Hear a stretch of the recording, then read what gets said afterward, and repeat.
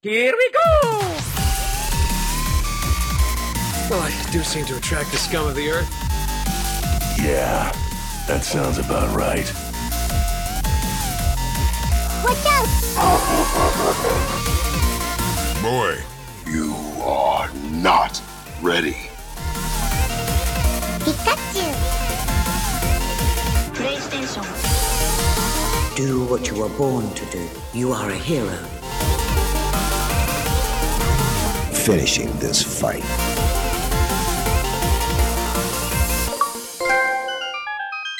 All right, welcome to episode 7 of the Current Gen podcast. My name is Tim, and I'm here with Derek. Hello. Daniel Freitas. Motorboat and Tifa. And we have a guest joining us this week, because we're going to talk a little bit about PC gaming, and that is Lee. Welcome. Hi. Slowly. Lee, and now we don't do a video version of this podcast right now. We used to for our old show, but for right now we don't do that. But if you guys could see, Lee has this absolutely sweet setup where we can see right into the belly of one of the Beast PCs he has there. At least I assume that's what I'm looking at, right? It's like a disco tech. I mean, it's my other wife, so yeah. And she acknowledges it. I mean, it's there. It's my other beloved. It is so cool looking. All the glowing lights and stuff. Like whoever starts talking at some point, I'm just gonna get lost in those lights right there at some point. So it looks very, very cool. Much cooler than my background, which is just the blackness of the room behind me. Or Derek and Dan, who just blur out the background because they're embarrassed of their families. I'm afraid you guys are gonna get nudity. We might. Good thing you're blurring it out for us. Yeah. All right, so let's jump into stuff that we're playing before we get to some of our main topics of this week. So let's start off with our guest, Lee. Are there any games that you're playing these days that are doing it for you, that you're enjoying? So I've kind of been missing a lot of sports in general lately with everything going on. So I've been playing a lot of NHL 20. Oh, nice. MLB The Show. And if I'm not in the mood for those, then, I've actually started up Division 2 again on PC, just to kind of play it, because I had played it on PS4 and done all that stuff with it, but I kind of wanted to go on PC and really see how it is on there. I had it since launch. I just never got around to really playing it, with getting too busy with work and kids and everything else. But finally, the sad part is with this whole quarantine thing is I have time after work to actually play video games, which is sad. But, and then my usual round of like World of Warcraft here and there. A lot of our game nights recently with our friends, we've been doing some social games. Like we're planning to do a virtual game night tomorrow, and we're going to play Keep Talking and Nobody Explodes. Oh, nice. So that's going to be that should be fun. Let me see what else. God. With Division 2 on PC versus PS4, what are the biggest differences there? It's just graphical differences. Right. I mean, for me personally, I like playing with a keyboard and mouse for a shooter. So to me, I'm able to do a lot. I'm able to play it better, I feel. Even a third-person shooter, huh? Yeah, even a third-person shooter, because with my mouse, I have a button, which is like a sniper button, which lowers the DPI of my mouse cursor, so I'm able to kind of slow it down when I'm doing some snipe shots. So whoa, that's one of my. Oh, we are gonna get into PC nerdism right here, man. This is gonna be some good stuff tonight. Yeah, no kidding. All good. Our eyes open. It's I literally just have to take this button right here. Yeah, I want one of those mouses too. Yeah, look at that thing. Okay, so that's probably why Derek likes to play stuff like Nier on PC, so he can slow down as she's climbing up a ladder and get the real slow-mo. I got it. Funny you say that. I did buy Nier, even though I hate that game. I have it on PC. Of course you do. How do you hate that amazing game? Data 4K. What's wrong with you? Oh, boy.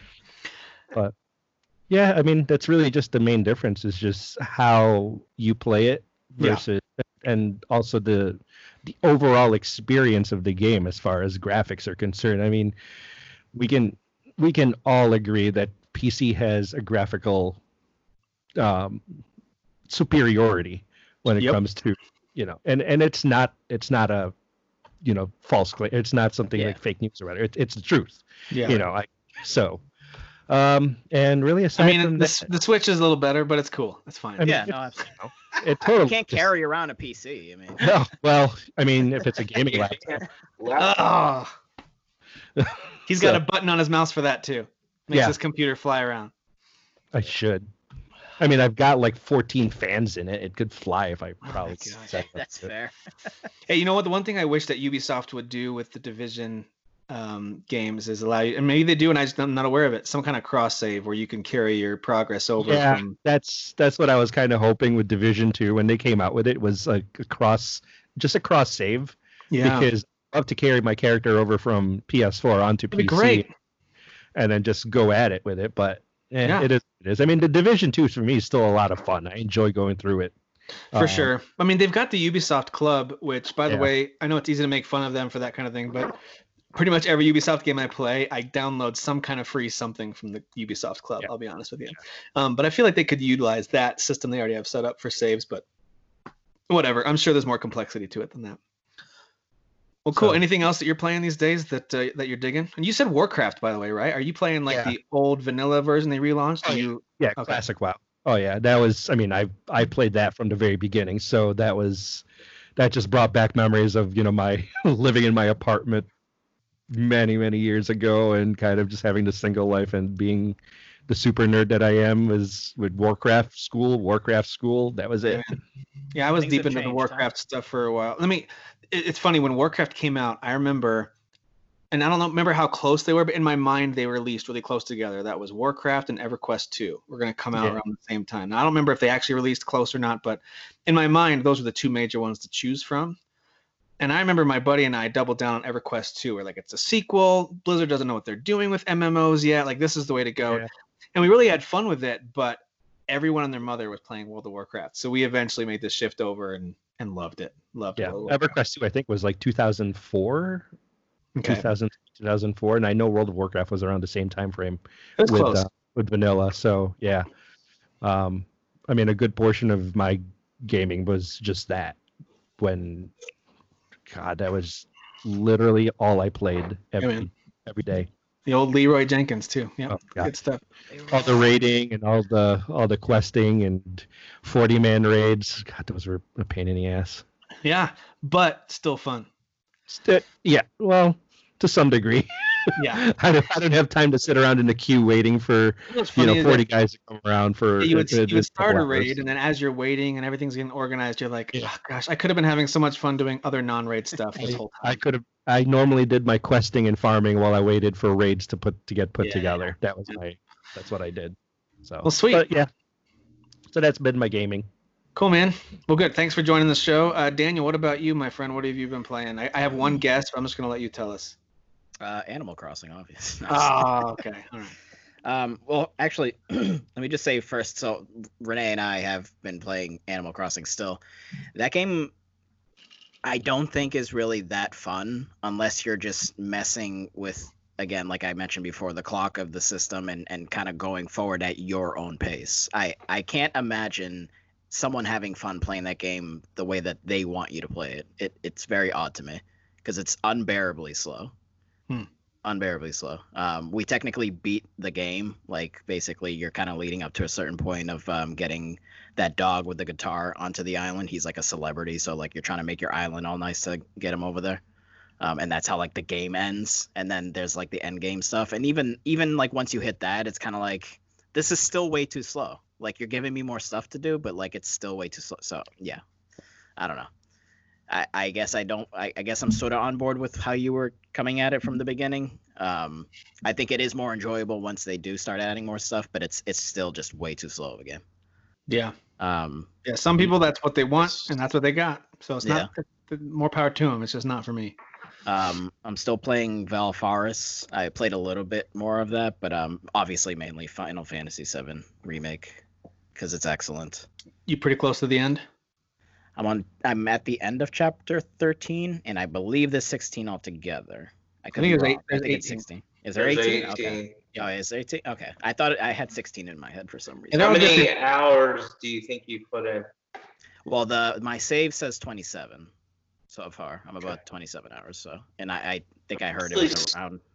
People were saying they were beating it in like 30 hours because I'm only in chapter 8 and I'm like 15 hours in. Yeah. Like I feel like, and I don't think I'm like exploring. There's not much to explore. I'm doing the side missions, and I'm not dying a lot. I just feel like the game's super slow. Well, the pacing changes. Some of the chapters give you a bunch of side quests to do, and then some of the chapters, literally, it's just a linear level to go through. And next thing you know, the screen comes up. Now you're in the next chapter. You're like, oh, there was really nothing to slow you down in some chapters. So yeah, the pacing is different.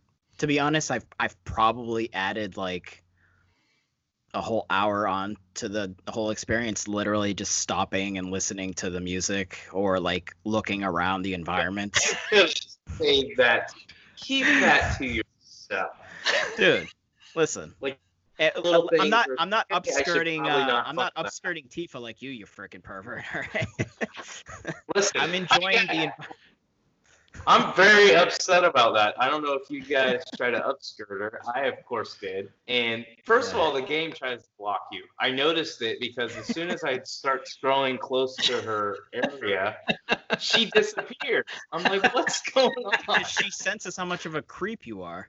And not Cloud, like you specifically. Like the game has her disappear. So it's not like, oh, the camera's just too close. No, she disappears. I'm like, these guys knew perverts were going to try to do this. I would love if they showed a picture of the Notre Dame Jesus or whatever, touchdown Jesus or something like that, right when it happens. Like, yeah. But then the other issue is I noticed when she was like running up a hill or climbing up a ladder or something, I was like, yeah, I can check her out now. She's wearing shorts under that skirt. Obviously. I'm disappointed. You just need to get that blanket that Jesse White found on Amazon. Oh my gosh. Yeah. That was someone made that. Derek made it. That's it. Yeah, Derek made it. Well, the only thing I'm upskirting is the plates above me in Midgar. I'm just looking right up at those plates, just right up them. So I don't think I like that. So that's what I'm doing. Yeah, there's some pretty crazy moments that happen. So, Derek, where you are in the story, I found myself interested, but not like, wow, this is amazing. It was like, this is interesting. I can't wait to see what happens when they open this game up with the sequel or whatever. But there are things that happen, though, in chapters, specifically, I want to say it's like 9 through where Dan is, through like 13. Things get crazy, and there's some cool stuff. There's some sad stuff. There's a bunch of stuff that happens that, even as someone who's played Final Fantasy VII multiple times, I was like, I don't remember this. So either it happened and I forgot, or this is totally new. So there's definitely specific moments. Like there's a moment I'm at right now where something involving a certain individual, I'm like, that's different. So let's see where that goes, because that's a little different, and I'm curious. So, also they do eventually open up fast travel. I'm in chapter 14, or maybe that's 13, but they open up fast travel with basically there's a side mission where you are helping the Chocobo guys find their missing Chocobos that ran away. Yep. And as you find each one, there's a boss fight with each one, or I should say a difficult fight with each one. Yeah. And then every one that you find, it opens up a whole bunch of fast travel. Oh, okay. All right, cool. So they're basically like bus stops. That's how fast travel works. So which is nice, because after a while I'm like, I don't want to keep running back for all this stuff. So anyway. So we're not gonna. Is this kind of our main, like, for this episode, talking about 7? Because there was just a couple of things I wanted to. Yeah, go ahead. Yeah, this is only 7 talks. So get to that. Obviously, now being that many hours into the game, because I think we did, except for Derek, I think you and I, 99% were like positive on it. Derek was a little more, not 99%, but definitely the side quests. You don't wear shorts, and you get 100 on my medical. Okay, well, tell ladies that in real life, see what their response is. Tell a woman in real life that same response, see what happens. Oh gosh. I mean, people have been complaining for sure. The side quests, not great. They definitely, I think that's a missed opportunity, especially considering they took this not even 5-hour part of the original and fleshed it out into like a 30-hour game. They could have done so much more with the side quests. Yeah. And I mean, there's like characters that weren't in the original that are part of some side quests that are a little more fleshed out, but like still not quite like. Yeah, but most of the NPCs are pretty poorly rendered and it's designed. It's not quite at the like Witcher 3 or like Assassin's Creed Odyssey level. Like that's what I would have wanted. Yep. And it's not that. Yep, that's my main criticism still. We talked about it last week, and I agree with that. The side quests are weak, and that they're weak comparatively to other modern games that have side quests. You know, The Witcher and that. Well, and I think it's fair to compare it to those. And I think if I remember correctly, and you guys can correct me if I'm wrong, I'm a huge fan of Final Fantasy 15. It's my favorite Final Fantasy. I don't think the side quests in that game were good.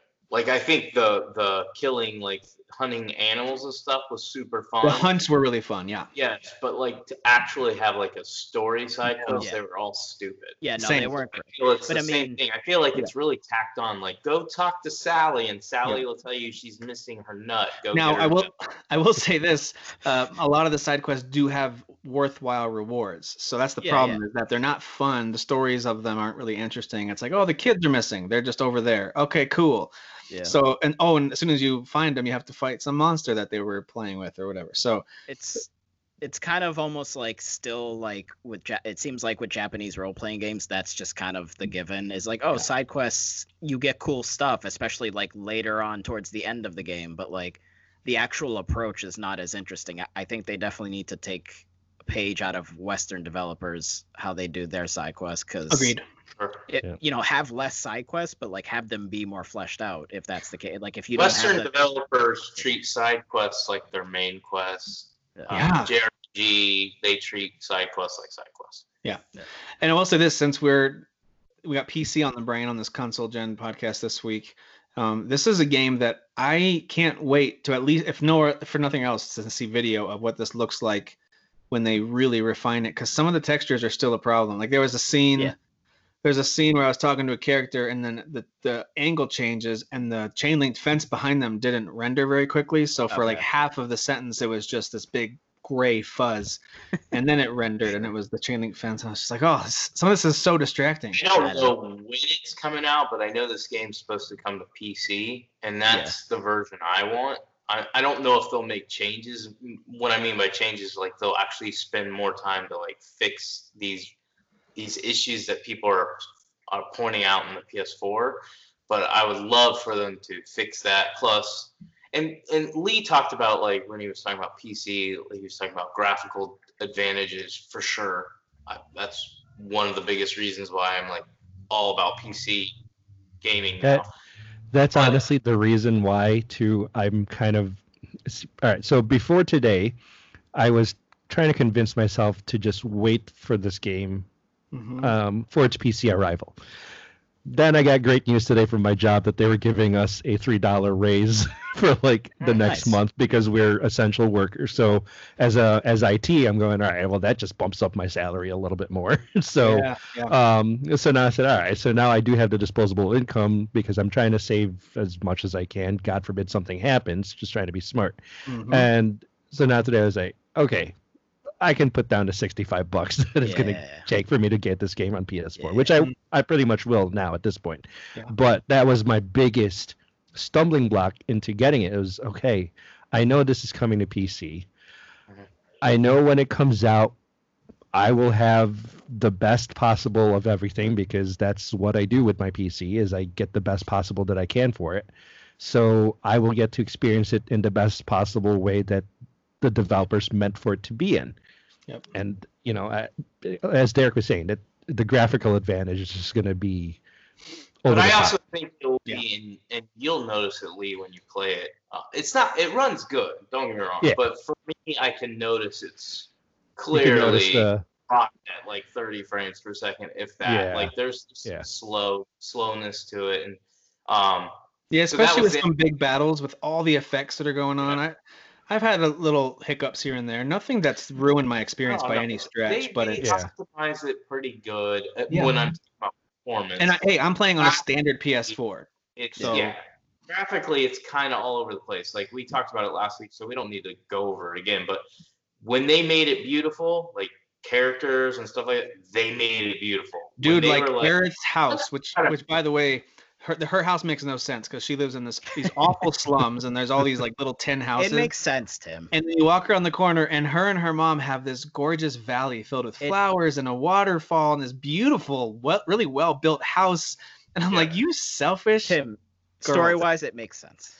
But anyway, the areas like that are like, whoa, the colors really pop. It looks really nice. Yeah. And then other areas, when you're talking to someone, you're like, they didn't even bother to color that door right there. That's just a standard gray. Look at that. Even some of the animations on the characters and stuff like that. It's mostly those NPCs when they talk to you, and all of a sudden it goes from this really cool cutscene where everything from the voice acting and the mouth movements look good, and all of a sudden it goes to an in-game cutscene, and their mouth is just like, okay. Yeah, got it. Sure. So those are my nitpicks from last week. I'm with you, Dan, on that. Like none of that stuff's really changed for me. And I will say I love what they've done with the story of this thing. Again, as someone who played Final Fantasy VII years ago, and I really don't remember a lot of the details. I just remember some of the big benchmark moments of that game and kind of how the overarching story goes. So a lot of this stuff I feel like I'm experiencing for the first time. Like it truly feels like a brand new Final Fantasy game to me, just with characters that I'm familiar with. That's what it feels like. It feels totally. They did a good job. I think, and we can move on after this, but like I'm playing Final Fantasy VII too. I'm not playing as much as Tim and Dan because I am getting sidetracked. It's funny that Lee mentioned NHL because I saw him playing it and then I saw it on sale and I was like, I really want an NHL game. So I actually bought it and I played it a couple times. But I've been playing Final Fantasy VII and I like it. Like I feel like I like it. Like I objectively can look at it and go, okay, comparing it to the old version, they've done some amazing things here. Not just, again, graphically, we don't need to get on that again, but like just the way they've changed the gameplay, the way they've brought these characters to life. Some of the characters, they've kept them like very close to home and how they used to be, but also still made them modern. Yep. So they did a really good job. But my thing is, and I know some people are going to have a problem with this, but this is how I do. I'm still comparing this game to other RPGs, and I'm like, falls short. Like that's where my issue is. I get irritated with some things that I don't like, and it's not. I can handle the linear level design. I don't like it because it literally funnels you. Like if you look at the maps, it's just funnels. Yeah. You can make they might split, but it's not open at all. Like it's like very like. But so was the original Midgard. No, I know. That's what I'm saying. Yeah. But when I compare it to modern games, again, I know more are open world. But even if you compare it to most modern games that are even linear, they're still a little bit more open. So those are like little minor things. Yeah. The gameplay, I'm still having an issue with the camera. I know you guys were like, well, I like the targeting system works great. It does work. But I still, when I'm fighting multiple enemies, and some of them are just as powerful or more powerful than me, so I have to be aware of where they are. And I'm getting blindsided constantly because I'm like, oh my God, this camera is like sucking up on me. So I still have like camera issues. I get annoyed with it. But overall, I like it. I still want to see how the story plays out. Like, I don't know Final Fantasy VII as well as other people. I know the story. I played most of the first one. I definitely got out of. I actually checked because I downloaded Final Fantasy VII on the PS4 again. That's where I was playing it, and I was like 20 something hours in it. So I'm really far in. That's with the speed up. I wasn't playing it regularly, so I know I'm really far into the game. Yeah. So I like the story. I like the characters. I'm really interested in seeing how it plays out. I definitely will finish it. Like I don't finish a lot of JRPGs. But I wouldn't say this feels like a JRPG. Like old Final Fantasy VII, JRPG. This one, they've definitely, like Final Fantasy 15, they've definitely made it more modern. They've done a really good job. I think Square's kind of evolving as a developer, and I think that's cool to watch happen because I feel like it still has the heart of what I remember from classic Final Fantasy games, and yet so many pieces of it, to me at least, feel really modern. Like they definitely tug at your nostalgia strings while still like. You're not playing the same game. Like you said, it's very fresh. Yeah, it's a relief to see them having gone in this direction, and and it seems like there's heart here, And I know you just said that 15 is your favorite. It's obviously not my favorite. I still definitely like a lot of stuff about it. But it for me, it was a misstep, kind of like how 13 was, because for me, story is important, and I feel like those two games both missteps story-wise. But this, going back to what I kind of feel like they were when I first fell in love with Final Fantasy, that heart and soul, that like just seems like they really care and put a lot of effort into this. I would definitely say, and again, I haven't beat the game, or beat this portion of this full game, but I would say the story is definitely better in Final Fantasy 15. That's not why I love Final Fantasy 15. I like the story in Final Fantasy 15. I think people are way too harsh on it. They're like, it's incomplete. It's blah blah blah. I'm like, it might be missing things that you think should have been there, but overall, the story still made sense from beginning, middle to end. They still told I a don't good think story. that at all, but that's fine. I don't care. This isn't Daniel Freitas time. It literally doesn't. This isn't Daniel Freitas time. So they my literally point made is, 3 what I liked DLCs. about it- Shut They up. made 3 DLCs with the 3 bros separately, and then there's the Arden background story DLC, and then they wrote a book that was actually the Don't real. forget the movie. The movie was pretty cool. Yes, but When then they he's wrote a saying book that too. all that should have been in the game, I don't completely agree with that. The book literally has the actual real ending. They've literally said this is the book. This is the actual But I ending. don't read it. No, I don't read it. So But it's not a I'll complete Daniel game. read it to me at night when he's putting me to bed. Yeah, so Listen- I gotta just mention this. I think 15, I loved it when I played it. Looking back on it, it didn't have a super complete story in the base game. I've heard they've wrapped it up in better ways with the DLC. I never played it, but I just think it's been a while since I played a Final Fantasy game that the story hooked me like this version of 7 has hooked me. I think it's probably been since 10 that a Final Fantasy story has really done it for me. And so this is recapturing a lot of that for me. I again, don't get me wrong, I really loved 15. We talked about it a few years ago when we did our game of the year. It was had a good story. It did. I never got through it all because I didn't like the gameplay as much. I thought it was okay. At the time, I was a younger gamer, so I wasn't as harsh as I am now. Yeah. But like the big problem was, to me, the gameplay. And that was what I was trying to say is 15 has a decent story. Notice I'm saying decent. But the reason it's my favorite is not the story. It had a very addictive gameplay. I love the characters. Like, I love my little group of... They were definitely the Leather- strongest aspect, yeah. They were. And their friendship was really cool. But all right. Yeah, the world was super cool. Like, I loved yeah. exploring the world. So 7 Remake's the only thing I'm playing, and I've already chimed in enough on what I think about it. I'm loving it. So let's move on. Now let's talk more. But I mean, I'm gonna have thoughts when we finish the game too. Actually, something we've been texting about as a group as well has been, hey, when we all wrap this up, let's do a spoiler cast of this thing so we can dig into the story details and what we think about the characters and how things turned out. So as soon as all 3 of us wrap that up, we will probably at some point do a spoiler cast. But for now, we move on from things we're playing and we move into current gen Battle Square.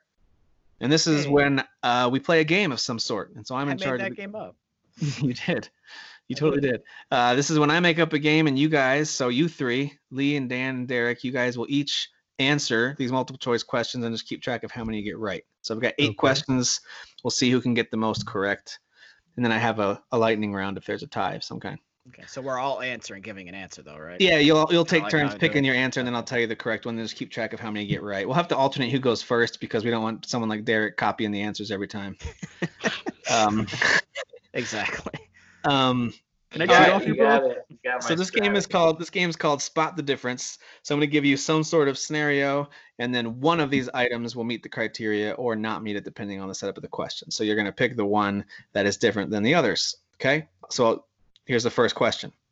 Which of these franchises does not have an entry with turn-based combat? So I'm going to list 5 franchises, and one of them does not have an entry with turn-based combat. Correct me if I'm wrong, but I did my best to research this. All right, here we go. A, Ghost Recon. B, Super Mario. C, Hitman. D, The Legend of Zelda. Or E, Mega Man. Which one of these does not have an entry with turn-based combat? So it's either A, Ghost Recon, B, Super Mario, C, Hitman, D, Legend of Zelda, or E, Mega Man. I have a feeling a lot of these have some type of mobile game that has like this stupid crap. I'm stuck between two of them, but yeah. All right, so I'm just gonna go first. I'm gonna say Mega Man. Okay. I'm gonna say Zelda. Can I say the same answer as Yep, the other? absolutely, Okay, yep. so I think Zelda. All right, the correct answer is D, Legend of Zelda does not have a turn-based combat entry. So 1 point for each of you guys. Ghost Recon has that DS turn-based one, which is actually pretty fun strategy game. Super Mario, of course, has Paper Mario games and Mario RPG. That one's pretty easy. Yep. Hitman does have Hitman Go, which is not just a mobile game. It's across all platforms. It's a turn-based strategy game. And then Mega Man has the Battle Network series, which is all turn-based. Yep. All right. So that you get the idea. You got to pick the one that's different. Okay, this one only has 4 options. This one's probably going to go to Freitas if I had to guess. We'll see. Which one of these Final Fantasy games allowed you to use a Moogle as a full-fledged member of your party? That doesn't mean that it's the only one. It's just which one of these 4 let you do it. Sure. Final Fantasy VI, Final Fantasy Tactics, Final Fantasy X, or Final Fantasy XIV. I'm gonna let you two answer first. Which one of those 4 games allows you to use a Moogle as a full-fledged member of your party? 6, 10, 14, or Tactics? I guess I did it out of order. 6, Tactics, 10, or 14. 6. 14. 6. The answer is A. Final Fantasy VI allows you to use a Moogle as a full-fledged member of your party. It's a totally optional character in that game. His name is Mog, and he's actually pretty sweet. Pretty cool character. Moogles are cute. Yep. All right, so far it's 2 to nothing. This was the goal, was to humiliate Derek on live television. Live television. Excellent. All right. Which one of this one, Dan, you might not do as well. I don't know. Okay. Which one of these professional sports has EA Sports not made a full game of?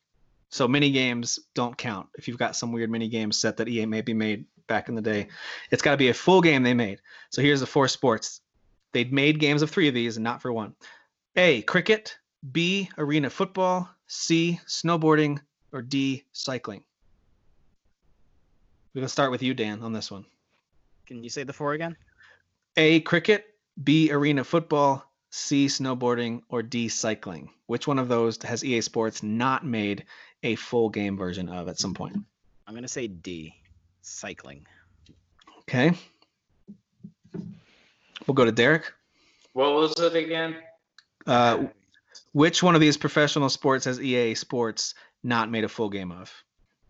Cricket, arena football, snowboarding, or cycling?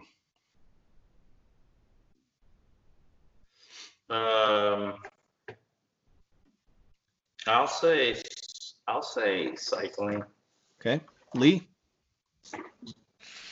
I'll say cycling too, because that just doesn't seem like it would be in their wheelhouse. You guys I are feel all like correct. there was a cycling game. You guys are all correct. Yes, there are Tour de France games, but they're not made by EA Sports. Yeah. So, yep, but they have made at least Tim. one. I know sports games. They have made at least one. I should have said Tour de France because that one might have. I don't know. That one sounds a little more. Yeah. Whatever. All right. So that's 3 to 1. Who did make those? Because that's what I was thinking after I said. They actually have one coming out again this year. I forget the company that makes those. Okay. Yeah, because that popped in my head. I was like, shoot, did they actually make? Don't look it up. No, I should have told you. The rules are, of course, don't look stuff up. All right. Okay. Which of these 4 games had fully voiced characters speaking English? That's a key part of this. Which of these 4 games had fully voiced characters? A, Dino Crisis, B, Okami, C, The Sims 4, or D, Suikoden 2?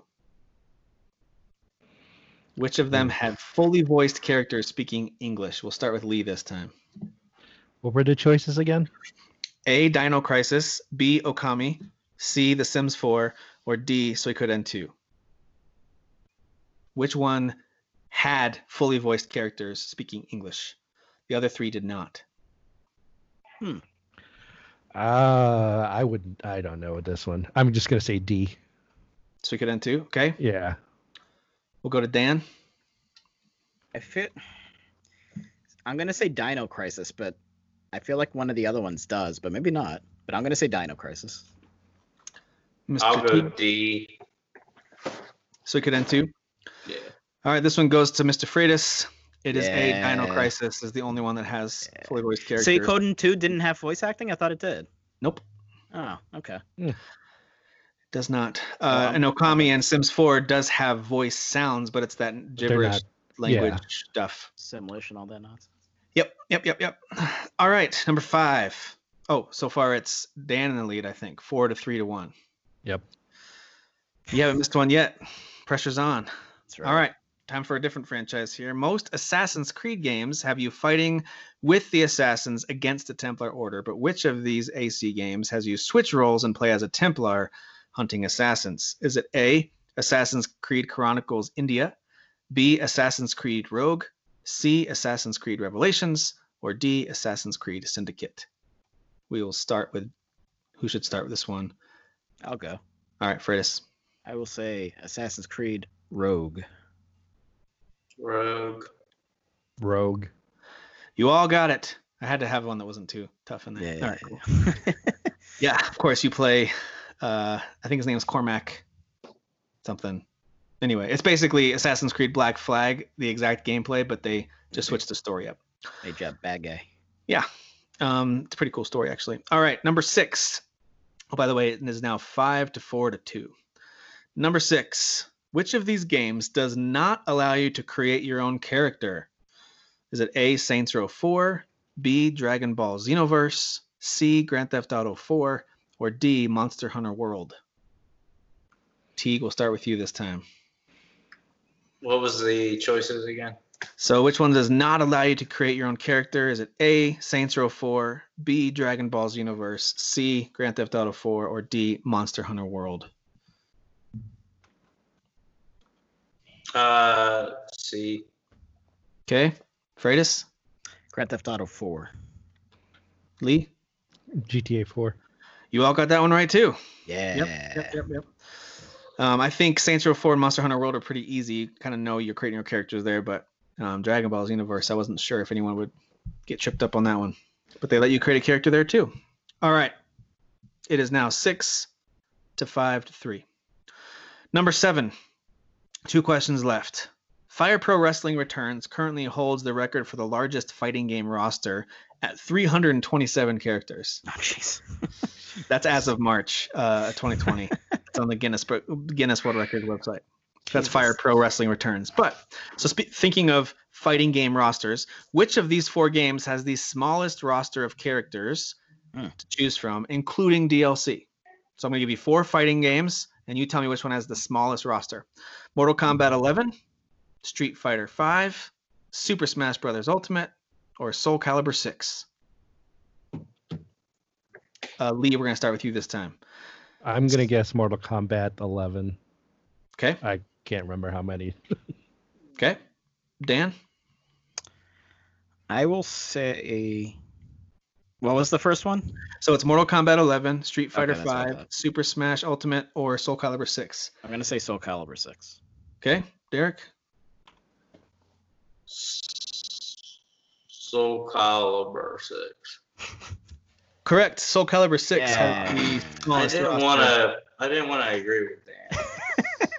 Well, it's the right answer, so it's a good thing you did. And in case you're curious, of course, Super Smash Ultimate, I put that one in as a free non-option because that's got 82 characters, counting DLC, as far as I know. Street Fighter 5, once you get all the packs, has 40. Yep. Mortal Kombat 11 is up to 31 with the DLC, and then Soul Calibur 6 also had 6 characters added. They're at 27 though, because they launched with 21, I believe. Nice. By the way, just in case you're curious, Street Fighter 5, I believe, launched with the smallest. It launched with the smallest roster initially, but they've added a lot since then. Well, They only I had know like they had like 16 fighters to start or something crazy. Yeah. All right, and the final question. Looks like Dan has this game in the bag, but we'll still do this last question. Dan he's 7 for 7. Let's see if he can bat 100 here. A perfect game. All right, so game length is a hot topic in the gaming world. Which of these massive games has the longest average completionist time according to howlongtobeat.com. If you guys aren't familiar, howlongtobeat.com gives you 3 different averages. It'll tell you kind of the main story, the story plus some extras, and then a completionist, which is basically you've done everything the game has to offer.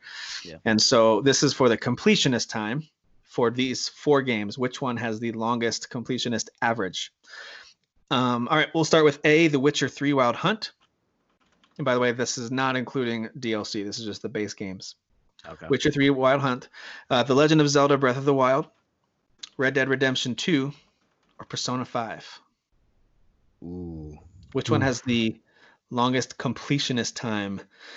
We'll go Derek, Lee, then Dan. The Witcher 3. All right, Lee. Oh. Dan, stop looking it up on your phone. I'm thinking. I'm using my brain. I need a perfect game here. I'm going to say Persona 5. Okay.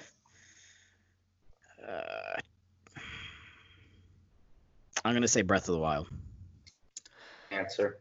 All right. So at 161 hours, this is not the longest one, was Red Dead Redemption 2. That's in 4th place. In 3rd place was Persona 5 at 172 hours. Oof, Jesus. And 2nd place is The Witcher 3 at 173 hours. Yeah. And then the average completionist time for Breath of the Wild is 182 hours. Yeah, that's right. That's I don't think I because stuck idiots are 182 just hours in walking it. in circles. What was that, Lee? Sorry. I said I don't think I put in that many hours into Zelda. I No, think neither I'm did I. close to maybe 70. Yeah, maybe. I might have It's put that a much long time. game, but seriously, Yeah. it sounds like people just walk like, I'm gonna oh, say- completionist. You know what's I funny I is can of those 4 games, of course, I didn't really get into Persona 5, but I put a ton of time into Witcher 3, Breath of the Wild, and Red Dead 2. I still have put more hours into AC Odyssey than any of those games, Yeah. which is crazy. I think the main thing, though, Tim, is that for Derek, we just want him to acknowledge that I just got all 8 right. So I just want him to acknowledge that. So. Derek, is there anything you wanted to say? Shut up. Whatever. You got a really sweet chair, so you don't have to worry about anything else. That you're winning with that I chair. do love my chair. I'm really That Kinda Marvel hate- kinda gaming hate. chair you've got is pretty awesome. Kind of hate you. I got another one coming in for little Ian. Ian's excited. All right. Well, we don't need the tiebreaker. I'll hang on to that for a future quiz of some kind. Well done, Mr. Freitas. You're on fire tonight. That was good. Thank That was real good. I am a nerd. So All right, we're going to move on to a new segment we're calling Console Wars.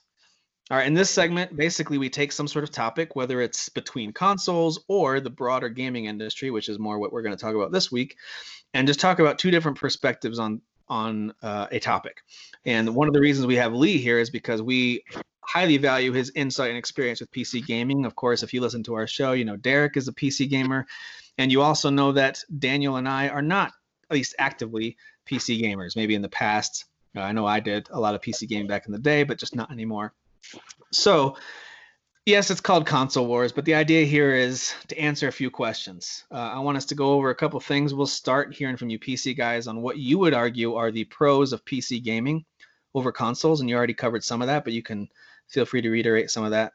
And then we'll also, if anyone wants to chime in on what are some of the pros of being a console gamer over PC. Yeah.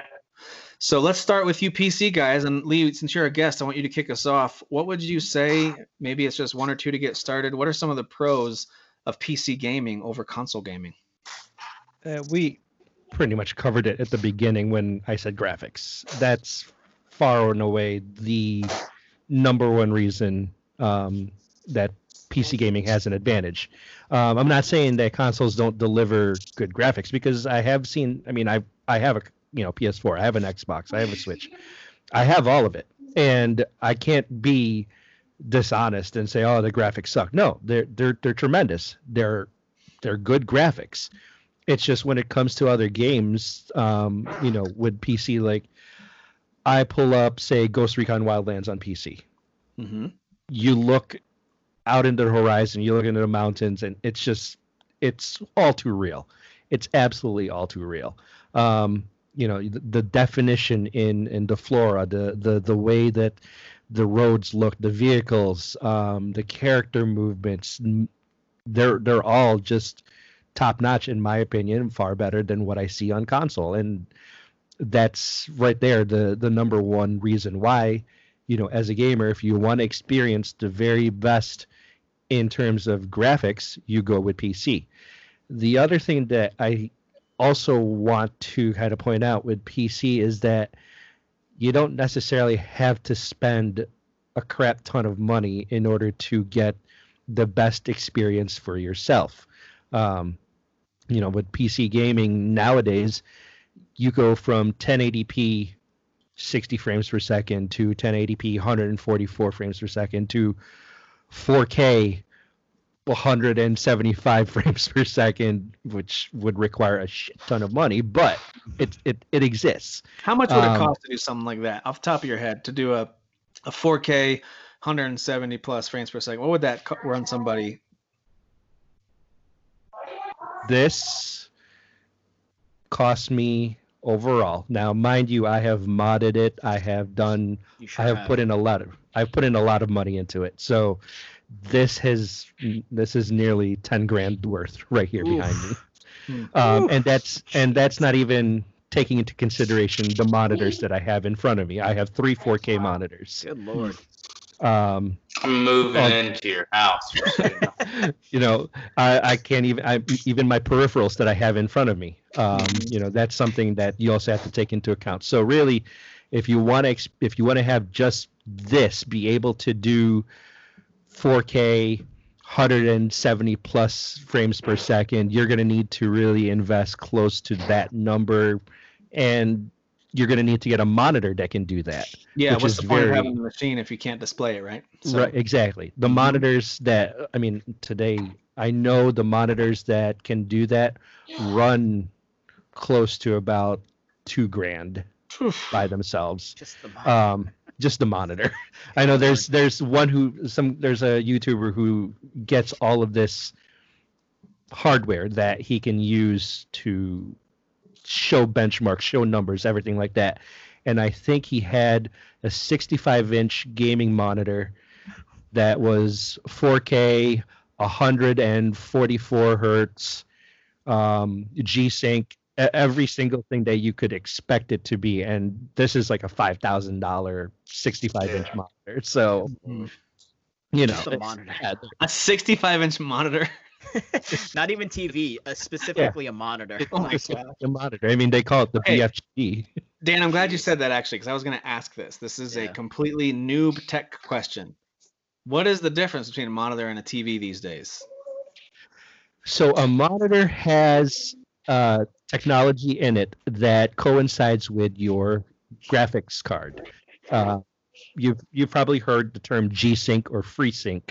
I have. I just don't know what it is. So basically what that is called, it's adaptive technology, which is how your monitor basically takes all the data that comes out of your graphics card and interprets it and eliminates things like screen tearing and the need for other software-based alternatives like VSync. So it basically makes it so your screen is smoother. So it can basically allows the computer to focus on other efforts. Got it. For the movement to be smoother, or for like visuals to be smoother? For the movement to be smoother. As moving your character, left and right. If you start jarring left and right, then it allows your view to remain smooth rather than you see lines in the screen. Right. Gotcha. Right. So that's the biggest difference is that that sync technology like that exists on monitors, whereas on TV, consoles don't necessarily have that type of technology, except for the Xbox sync associated with it. I'm not 100% sure. It does. I actually have my One X hooked up to my monitor. And it has that. It has that ability. So gotcha. FreeSync is like the cheaper version of the adaptive sync technology, whereas G-Sync is like the more upper class one, just because it's made by NVIDIA, who owns the graphics card market right now. So that's essentially the difference. Okay. I mean, otherwise, really, it's a TV and a monitor can both work the same way. All right, so, and we're going to kind of get to this towards the end of like any advice you have for someone who's getting into PC gaming potentially in the future, and I'll put myself in that bucket. There's a potential for it in the future. So if I were to invest a bunch of money into this really powerful machine, but I'm like, hey, I've already got a 4K TV and I'm happy with it, and I just want to hook my new PC up, I'll get a wireless controller, maybe wireless keyboard and mouse for certain games, and I just want to hook it up to my 4K TV. Am I going to have as great of an experience as I'm expecting, or am I going to be disappointed because it's not on a monitor at that point? I would say, as somebody who would enter the into that market, you would have a fine experience with it. It's not something that your eye has to train itself to, and eventually you will probably notice it depending on the game that you're playing. Okay, gotcha. If you're playing some indie game, you're not going to see it. If you're playing a heavy loaded AAA game like Assassin's Creed or Division or something else of that in that regard, then yeah, you're probably going to end up seeing it at some points, and then you're going to want to look at investing into a monitor that has that technology. Now, it's not like you need to spend $2,000-$3,000 for a monitor that can do that. There are monitors in the $200, $300, $400 range that will still do it and give you a good experience, because it's still going to be 27-inch or 32-inch depending on what size you'd like. For me, as my gaming has evolved actually as the years have gone by, is I'm actually planning to take my 4K monitors, take them out and go to a 38-inch ultra wide monitor because I want to have a curved setup. I feel like there's too many pixels that it's going to affect my computer's performance at one way or another down the road. So I want to make this last for me a little bit longer and not necessarily have to jump into a new graphics card every year. Only for the fact that, my wife would end up killing me if I do that. Which wife? Yeah. Yeah, exactly.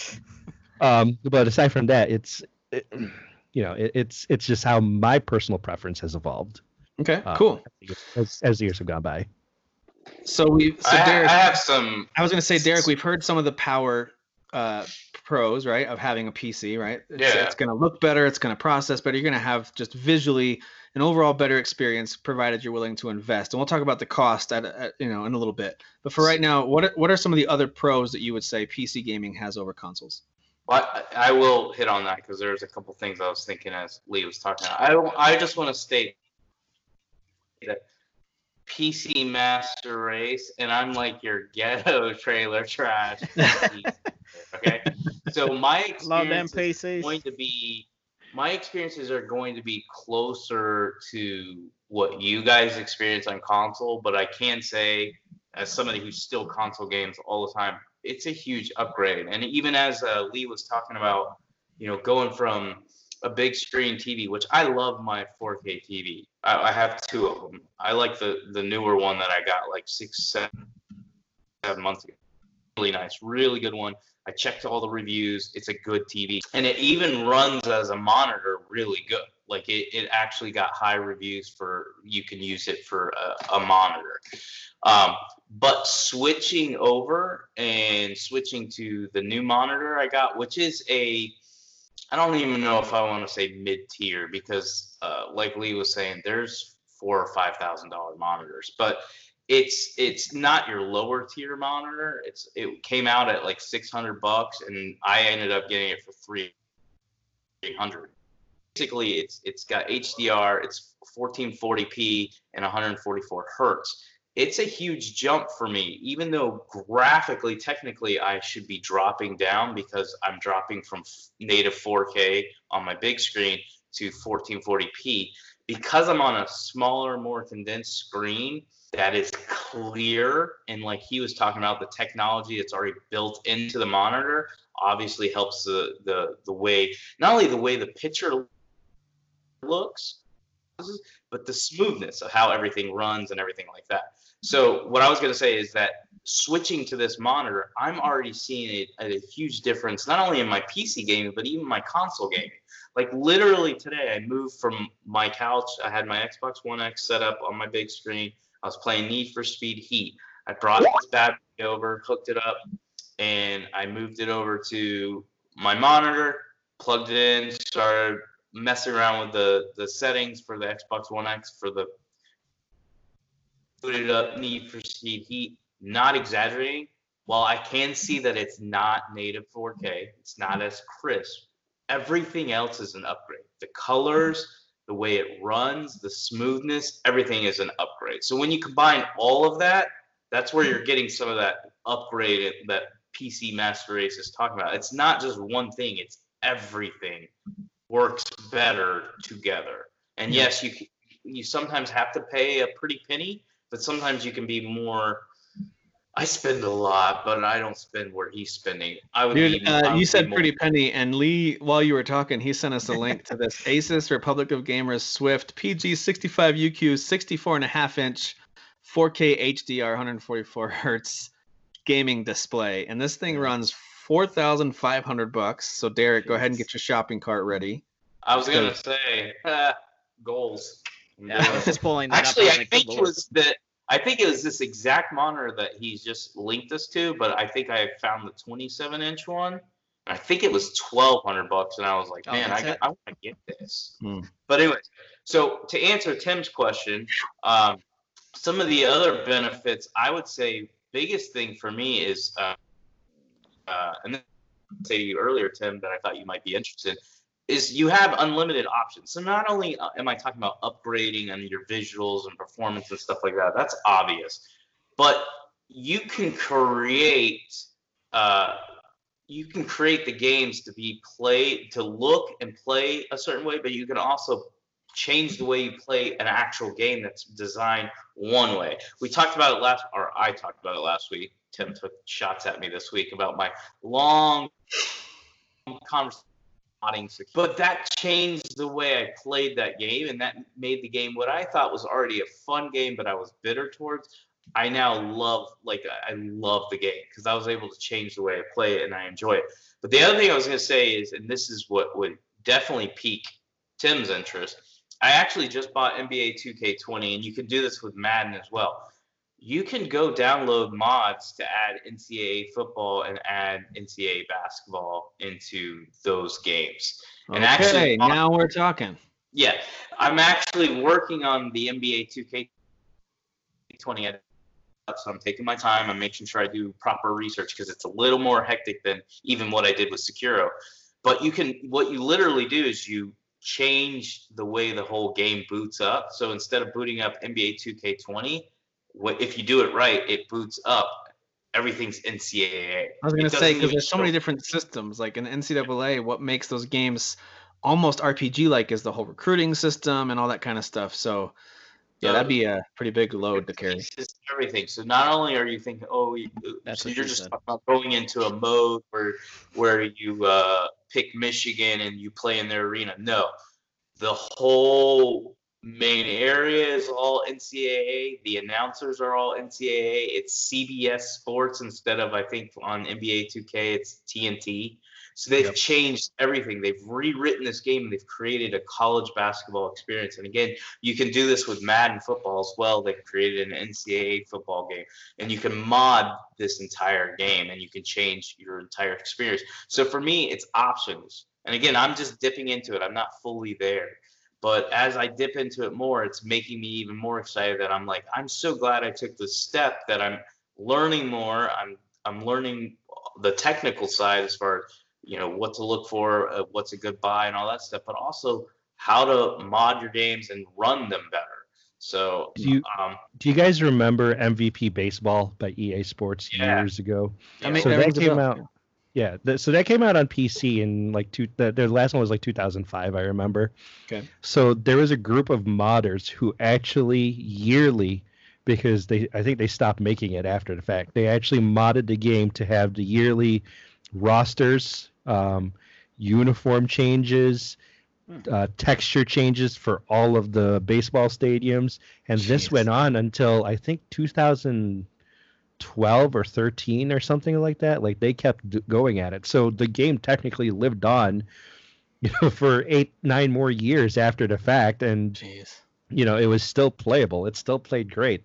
I still have my copy of it, and if I mean, I could probably install it and still play it. So again, there's the only way thing. I get my NCAA football fix is I go back to NCAA 14 on my 360, and even on a 360, you can download a roster file, which put on a USB and then pop it into your 360 and upload it, and that works. But the problem is that game, and I'm sure this was the same thing with MVP baseball. The gameplay itself is just so dated. The visuals are so dated. So you could do 2020's roster? Yeah. Oh, that's cool. Yeah. So you could basically, you're relying on other gamers out there to have created all that data. Yeah. But what's cool about because he's talking about updating an old game and updating rosters, and you're right, Tim. You can do that with even NCAA football and some of the games on consoles. Mm-hmm. But they do this yearly with each new game that comes out. So every time NBA 2K20 improves their game, they're able to improve their NCAA modding. So you see what I'm saying? So they're not only updating rosters and announcers and all that stuff, but you're getting the gameplay improvements. So it's like you're getting an NCAA, a new game every year. Again, it takes some work. I'm not sitting here acting like it's easy. I haven't even done it yet. There's a lot of downloading. There's a lot of instructions for me to follow. Now, once you get into it and you know your stuff, it's not a big deal, especially a lot of the YouTube videos I watch are like, this is so easy. And I'm like, I don't know what you're doing. But I'll get to a place where I'm like, okay, this is so easy. A lot of guys from Jersey on those videos you're watching. So easy.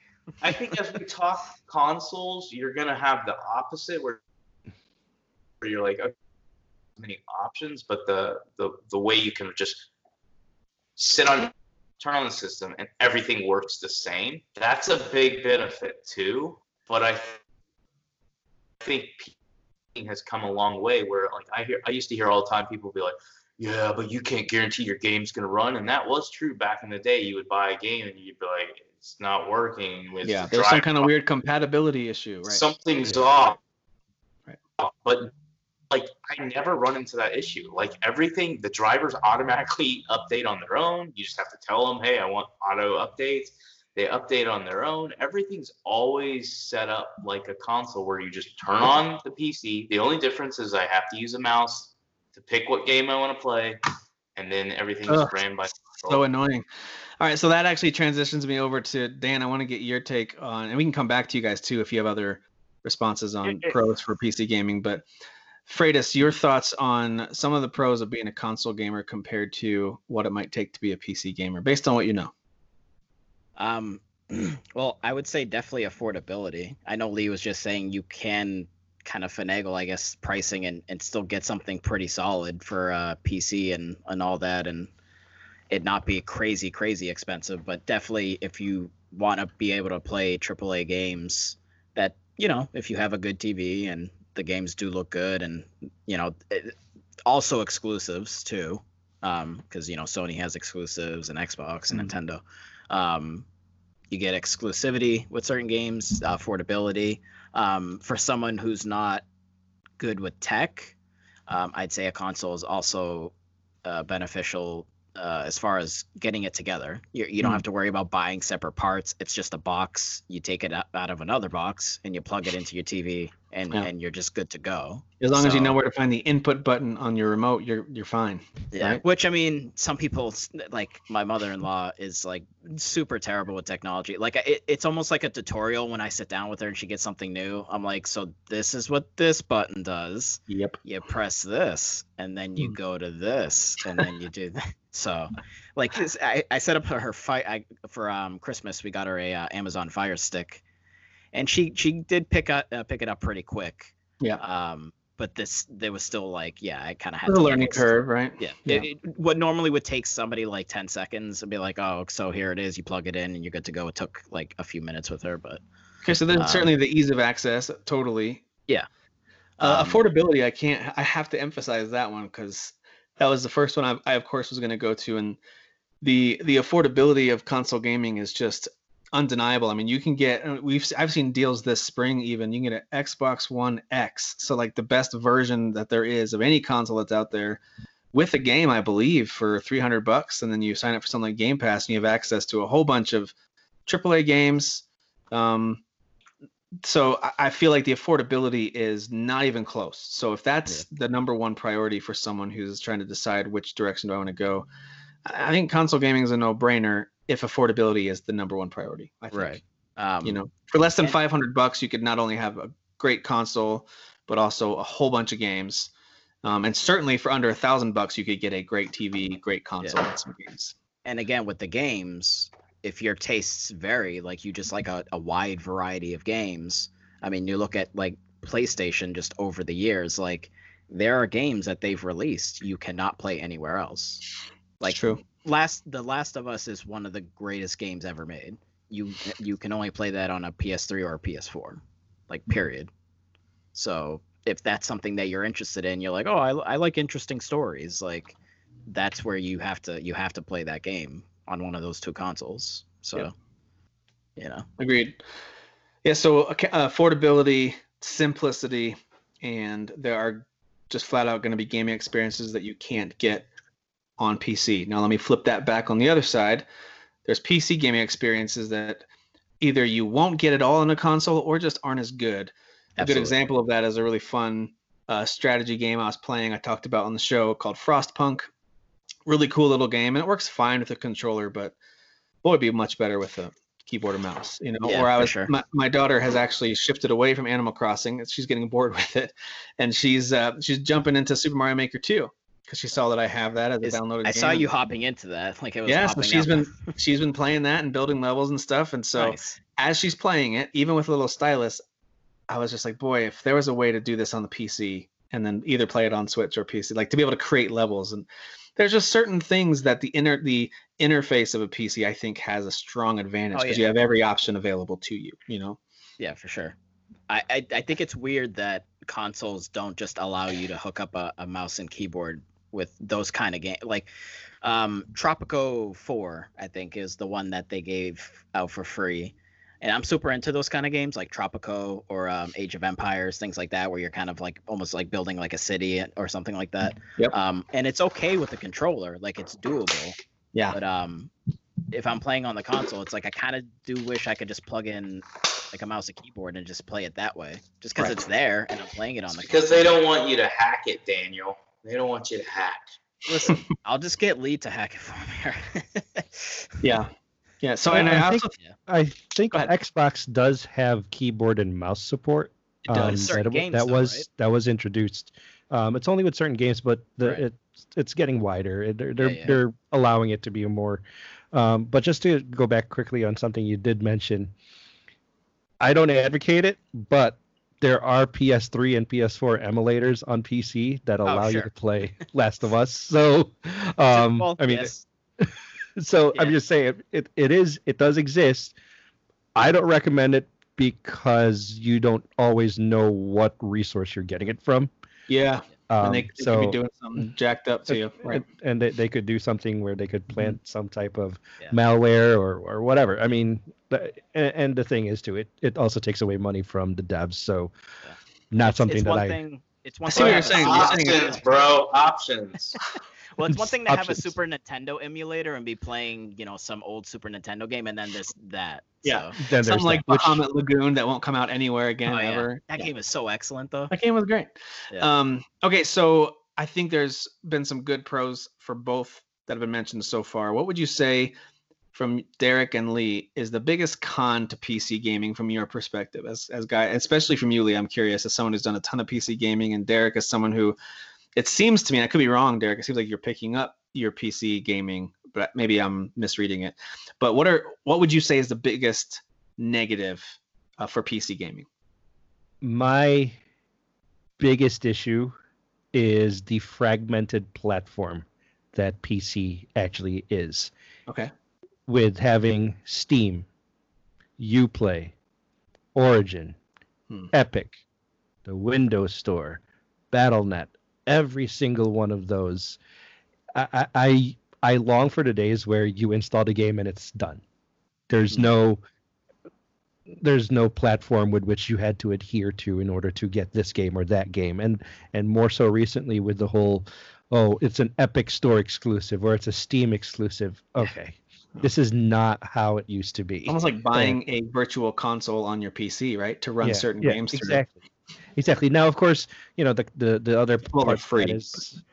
The other part to that is, what you're saying is, okay, it's just installing the program, and there are ways to get around it. Like, I have a single application that gathers up all my games, and it's just right there in that library. So whatever. But I think for some people who aren't as experienced, that's definitely an issue. That could definitely be an issue. I think the solution to that is and who knows if it'll ever happen, but I think it's somewhere close to what Movies Anywhere has done with movies. And I realize they haven't gotten all movie studios on board. So like, for example, my wife and I wanted to buy the Hunger Games trilogy. So we bought it on the Microsoft store, but it won't sync up to Movies Anywhere because I think it's Lionsgate. They don't have the agreement with Movies Anywhere. So anyway, it's not perfect, but in general, if I buy something on Prime Video or the iTunes Store or Microsoft, they're actually all syncing together. I actually made a purchase. There was a really cool sale for the three, the Rise, Dawn, and War of the Planet of the Apes movies, like that trilogy of movies. They're they were so like, good. they're really cool, and they were pretty cheap on the Microsoft Store. They had a sale, so I bought those, and then I was able to watch them on Amazon Prime, or I could watch them on iTunes. So that kind of thing where there's a Games Anywhere type of connecting app would be, and it sounds like you've got something like that, but that'd be really cool. Yeah, there is already some. It's a GOG, Galaxy of Games, actually has an app that synchronizes pretty much all the platforms, even the PlayStation platform. It's actually on there to help you keep track of what you have. Cool. For me, I have that, and it synchronizes Xbox, Epic, Origin, PlayStation, Steam, Uplay, Battle.net, whatever you have, it's going to put it all in there, which to me, it's a better way of managing my library as far as my games that are involved. And you need to send me a link to that. Cool. I'll send it there. It's a really nice, and it's very lightweight comparatively to like Steam, which is turning into a hog. Origin has always been terrible. Yeah, I fired up an old PC of mine that I apparently had Steam on, and that, like uninstalling that, sped my computer up tremendously. Yeah. So the only thing I like about Epic is and I was telling Tim about this, we had a conversation earlier, is the only thing I like about Epic is because they're trying to make a name for themselves, they're giving me a bunch of games for free. Oh, absolutely. It's a great. That's the only reason why I like Epic.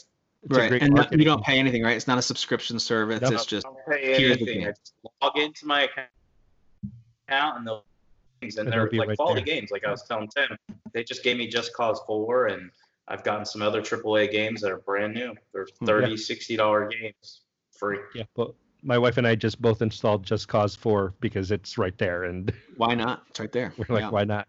And I think the other disadvantage to it too is repairs, especially for people who don't have the experience that I do.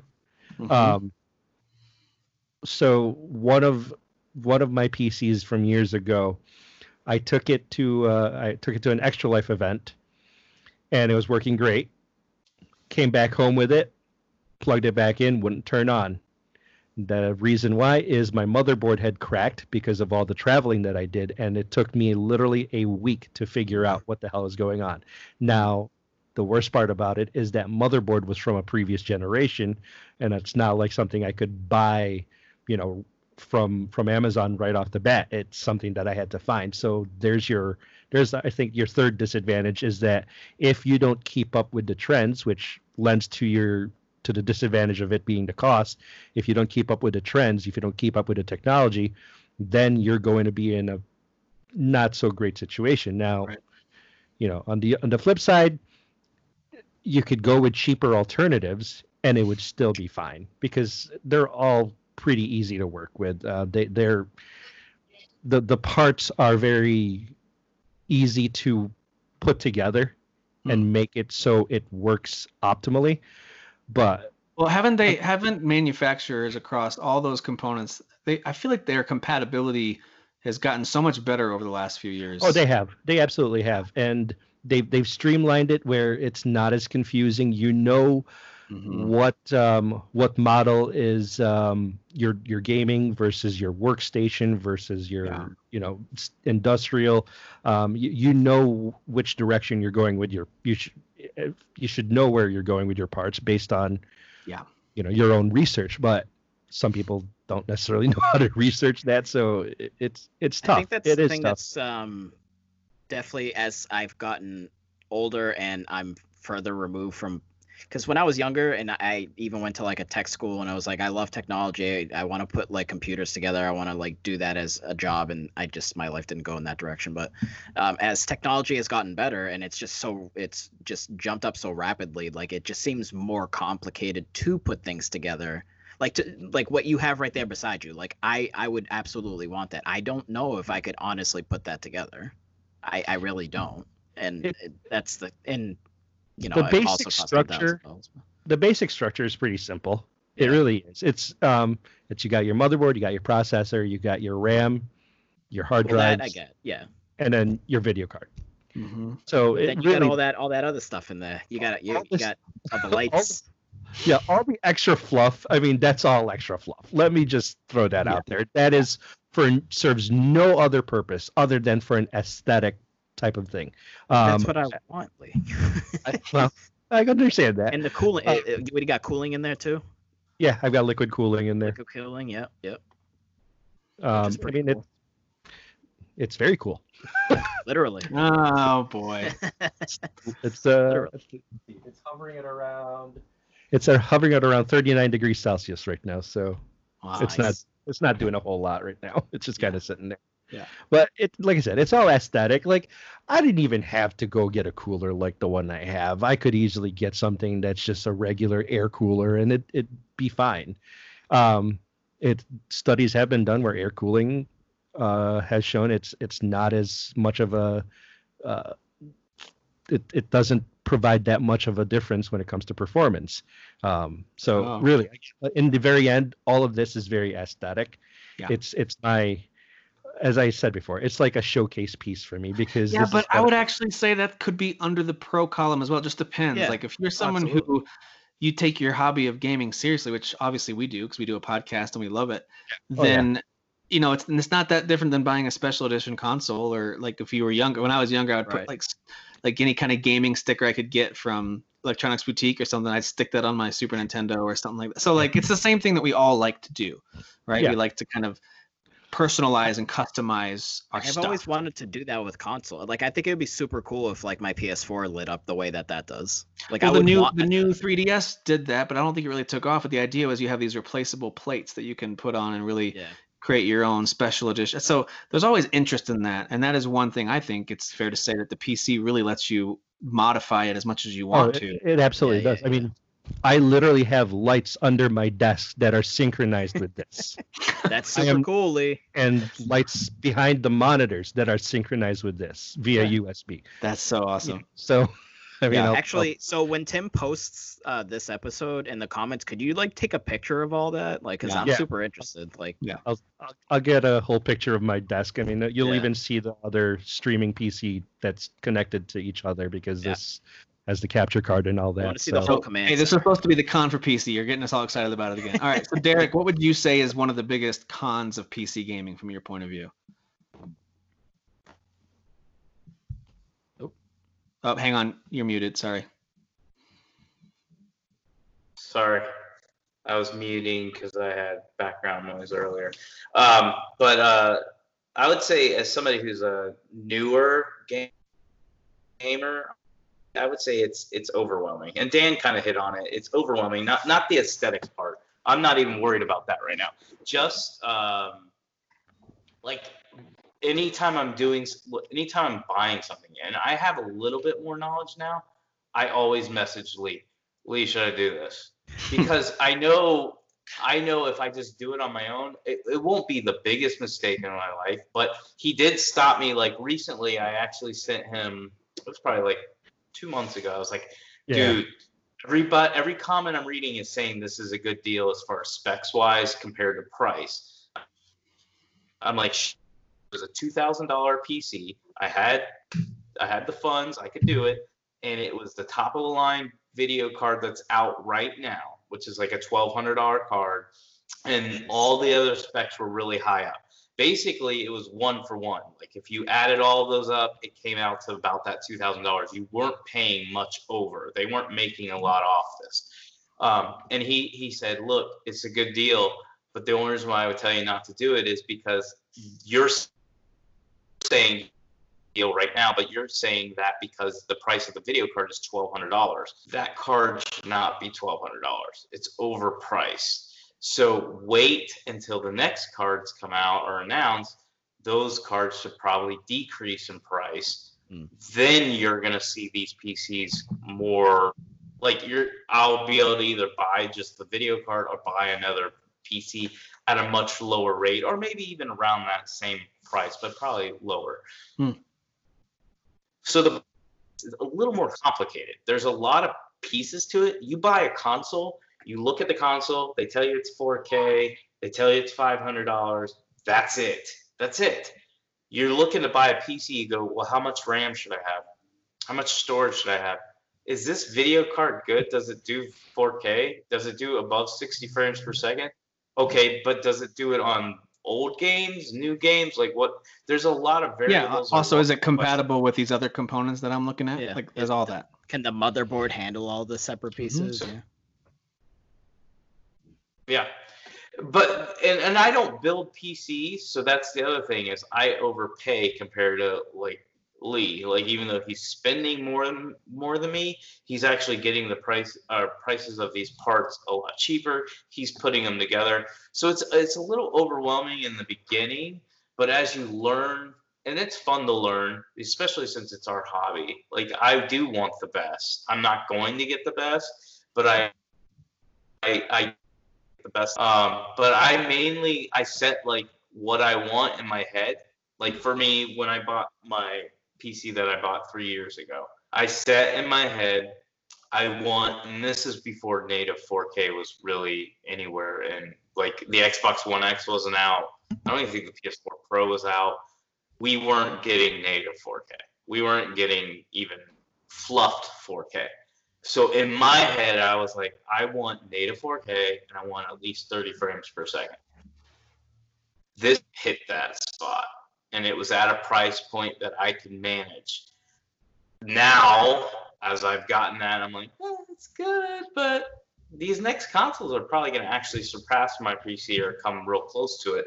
I want to go above that. So there's that addiction to go higher, but like I said, it can be a little overwhelming. It can be a little pricey, but at least there's the option to do it, and that's good too. Like I said, the good and the bad are all perspective. For some person, they're going to walk in the room and be like, no, I don't even want to hear that nonsense. I'll pay $500. I'll sit on my couch. Right. Then you have somebody like me who's like, I want to hear that nonsense. I want to understand it so it's no longer nonsense, and then I want to start doing it. All right, that's fair. You get a better experience for the most part.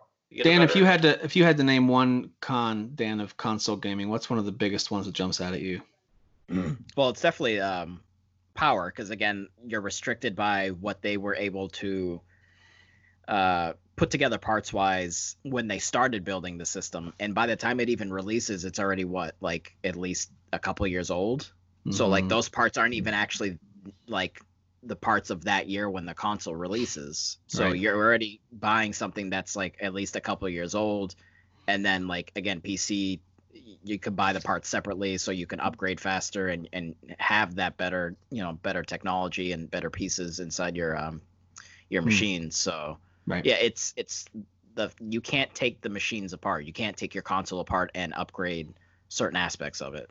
Right. So yeah, I'm with you. I think that's one of the biggest cons for sure. To me, another con that's worth mentioning is you're going to spend a lot more on games with the console. Just overall, you're just going to spend a lot more money on games. Now, with things like PS Now and Game Pass, those services are certainly improving, and so that's nothing to sneeze at. But in general, you're going to spend a lot less to play a lot more games on a PC. So you could make a pretty strong argument that yes, you're spending more on the front end to get your system all set up and to get your specs where they need to be to play the modern stuff with really good visuals. But over time, it might kind of start to pay for itself as you save on games. So I think there's a there's a strong argument to be made there. The other thing too is PC multiplayer is also free technically, as opposed to okay. Yeah.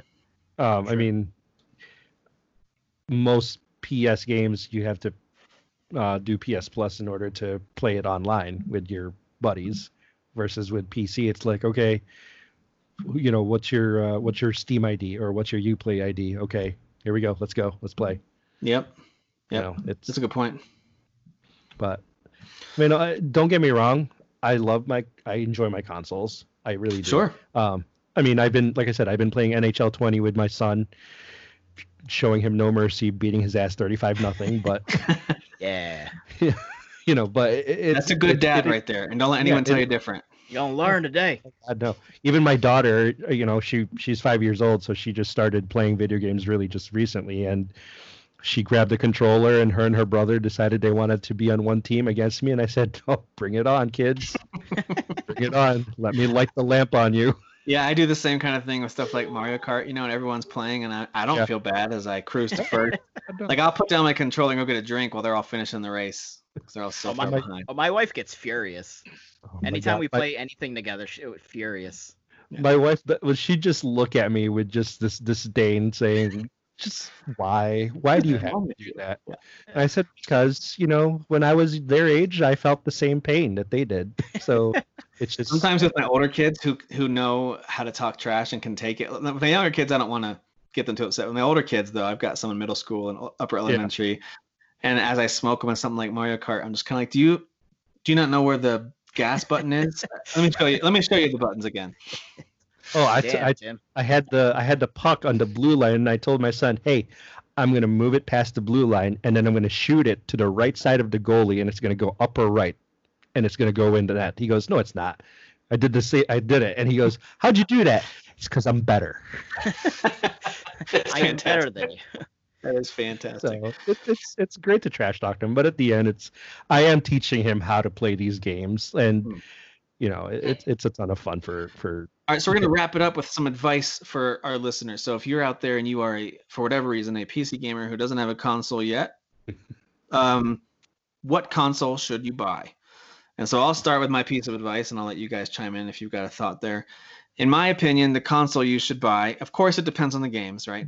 But it's going to come down to two choices, in my opinion. It's going to come down to whatever Nintendo has most recently or Sony has most recently. I think if you have a PC, you're going to be able to experience just about everything the Xbox has to offer. And I think that's the place you should be playing those games if you have a good PC. So I would say if you are more into, look at the franchises. If you like stuff like God of War and Uncharted and Horizon, then you're going to want to go Sony. And if you like Zelda and Mario, if you're an adult. Yeah, maybe. If you're a Zelda, Mario, Pokemon type of a fan, then you're going to want to go Nintendo. Also, if portability is important to you, Nintendo's definitely worth it, in my opinion. So I personally would say it depends on which game you want. If I had to pick between the two, right now I'd go ahead and get Nintendo because the PS4 is about to be defunct. So if you were buying a console now, I would suggest Nintendo Switch. You've got an awesome library of games, and they have some pretty surprising sales for Nintendo on there. So that's what I would suggest. What would you guys suggest for a PC gamer buying one console? I would say save up for the PS5. Oh, save for the next generation of consoles. Yeah, because I think we've already seen that Sony announced that a lot of their PS4 games are going to be playable on the PS5. Plus, even though they have not really made any announcements for anything that you're going to be able to play on the PS5, like as far as actual PS5 games, they're coming. In my opinion, the Xbox of this show, in my opinion, the PlayStation has the best catalog for first party over Nintendo, over Xbox, over everybody. It's hard to argue. PC. So, in my opinion, I would tell somebody to save up for the PS5 because you're getting the PS5 catalog, which is the future, and then you're also getting PS4. And Lee, what would you tell a PC gamer who's going to pick up one console?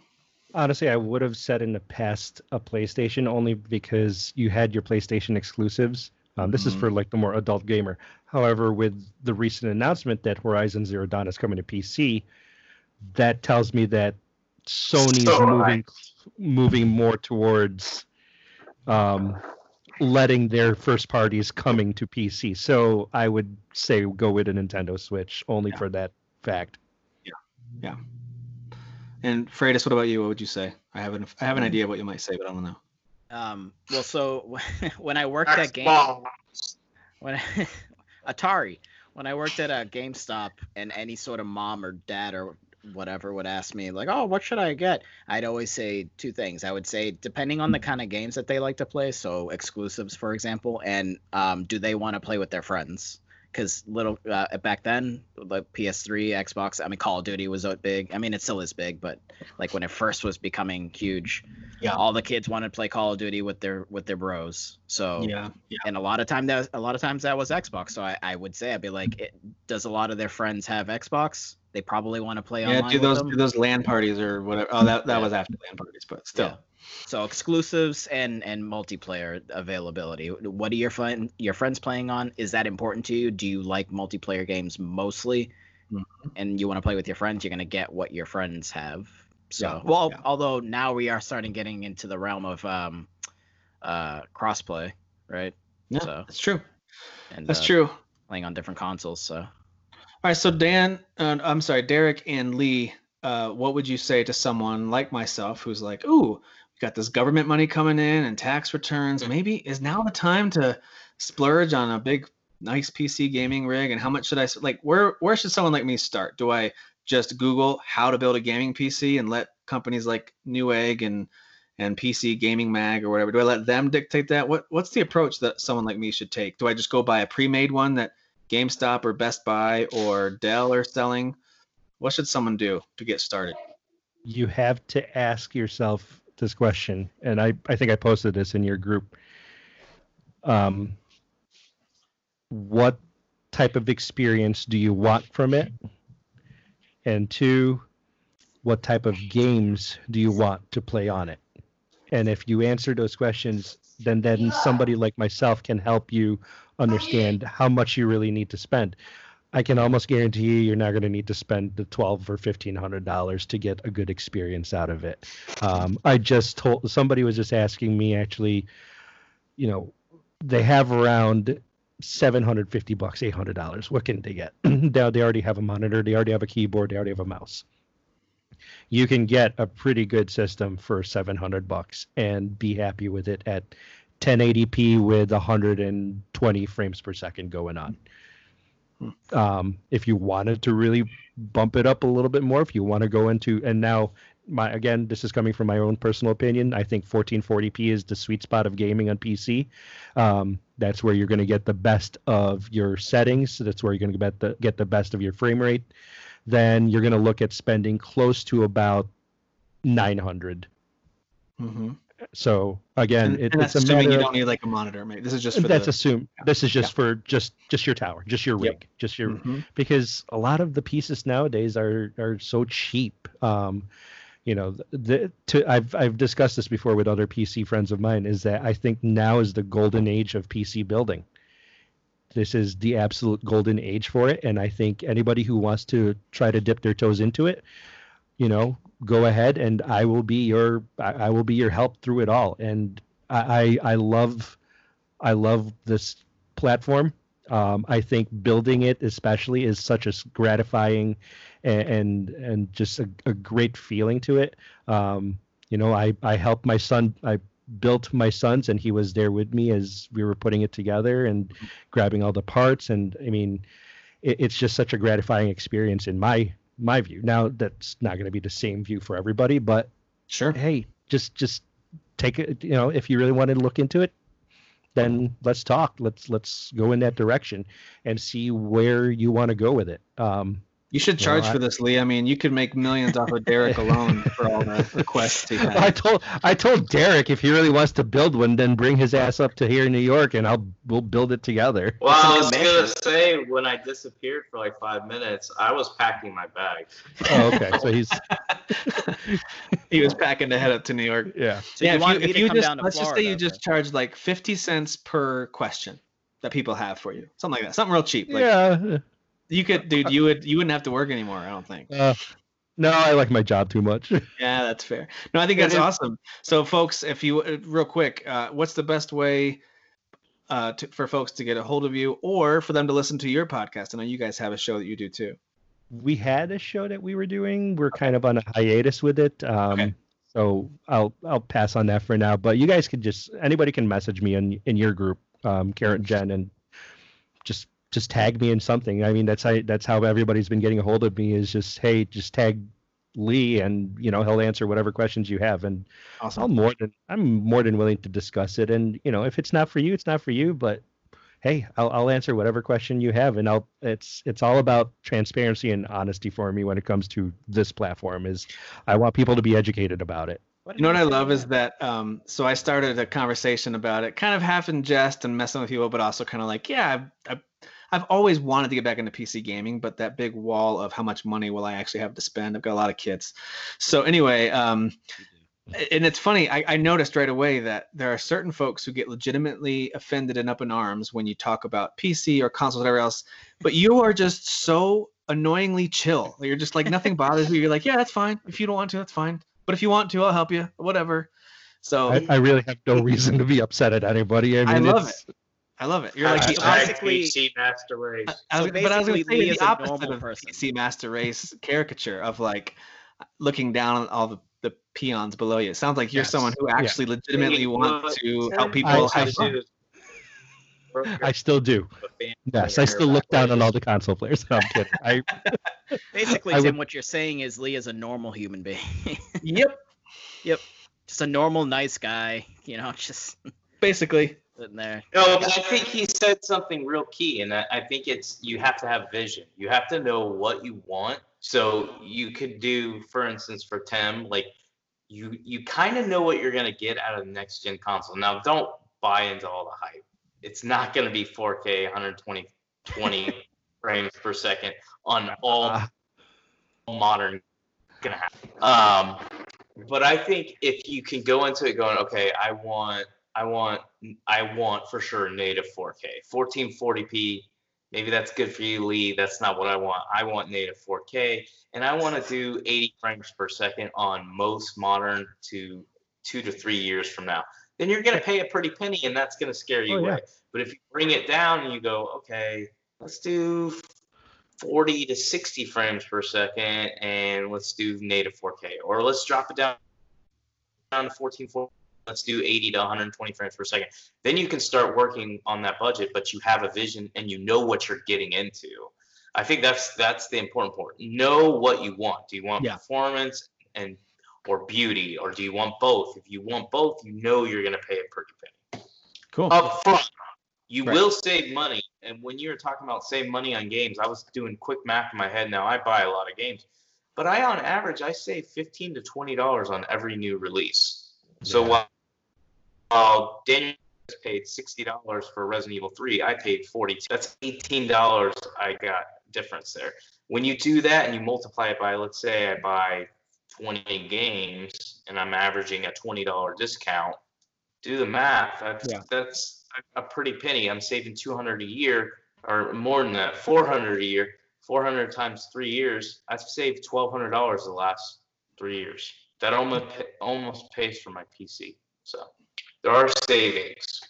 It's true. Touche. Yeah. All right. Well, this was good. This was great. I who knows where I'll end up landing. I mean, I obviously have a wife and kids that I need to provide for, and sometimes have to convince that it's okay to spend this much money on. If you're a real feminist, then you would know that your wife can provide, and you can buy whatever you want. There you go. Excellent point. Thank you for opening my eyes to that reality. Last spring, we actually built my wife a $2,000 gaming rig. Mm-hmm. So I mean, she's just as much a gamer as I am. I have as much of a hardcore PC gamer as I am. So it was just one of those. That's the difference, right? Is that you can get her just as amped up and hyped up for the PC experience.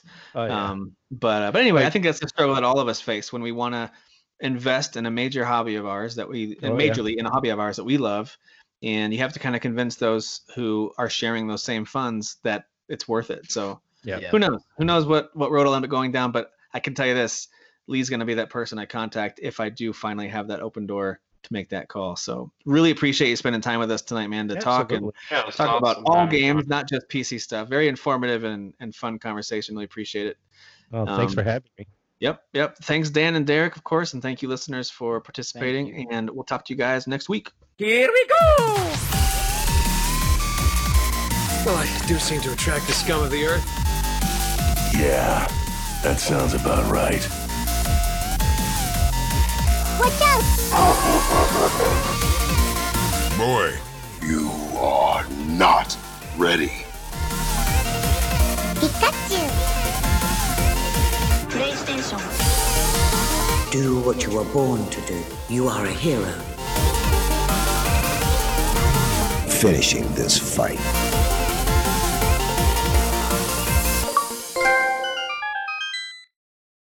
Look at that thing. Oh my word. So beautiful. I got a pin. How do I pin?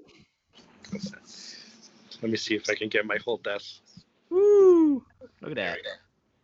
Actually, there's my other monitor right here. It's like a fucking rave going on in there. Yeah, man, he is And he is stealing our identities right now. Look at that. That And is, yeah, that's so cool. I'm telling you, the aesthetic part is part of the whole thing. Like, dude, the aesthetics for PCs when you build them like that, I mean, it's undeniably cool. Oh, that's cool. I like Look at that.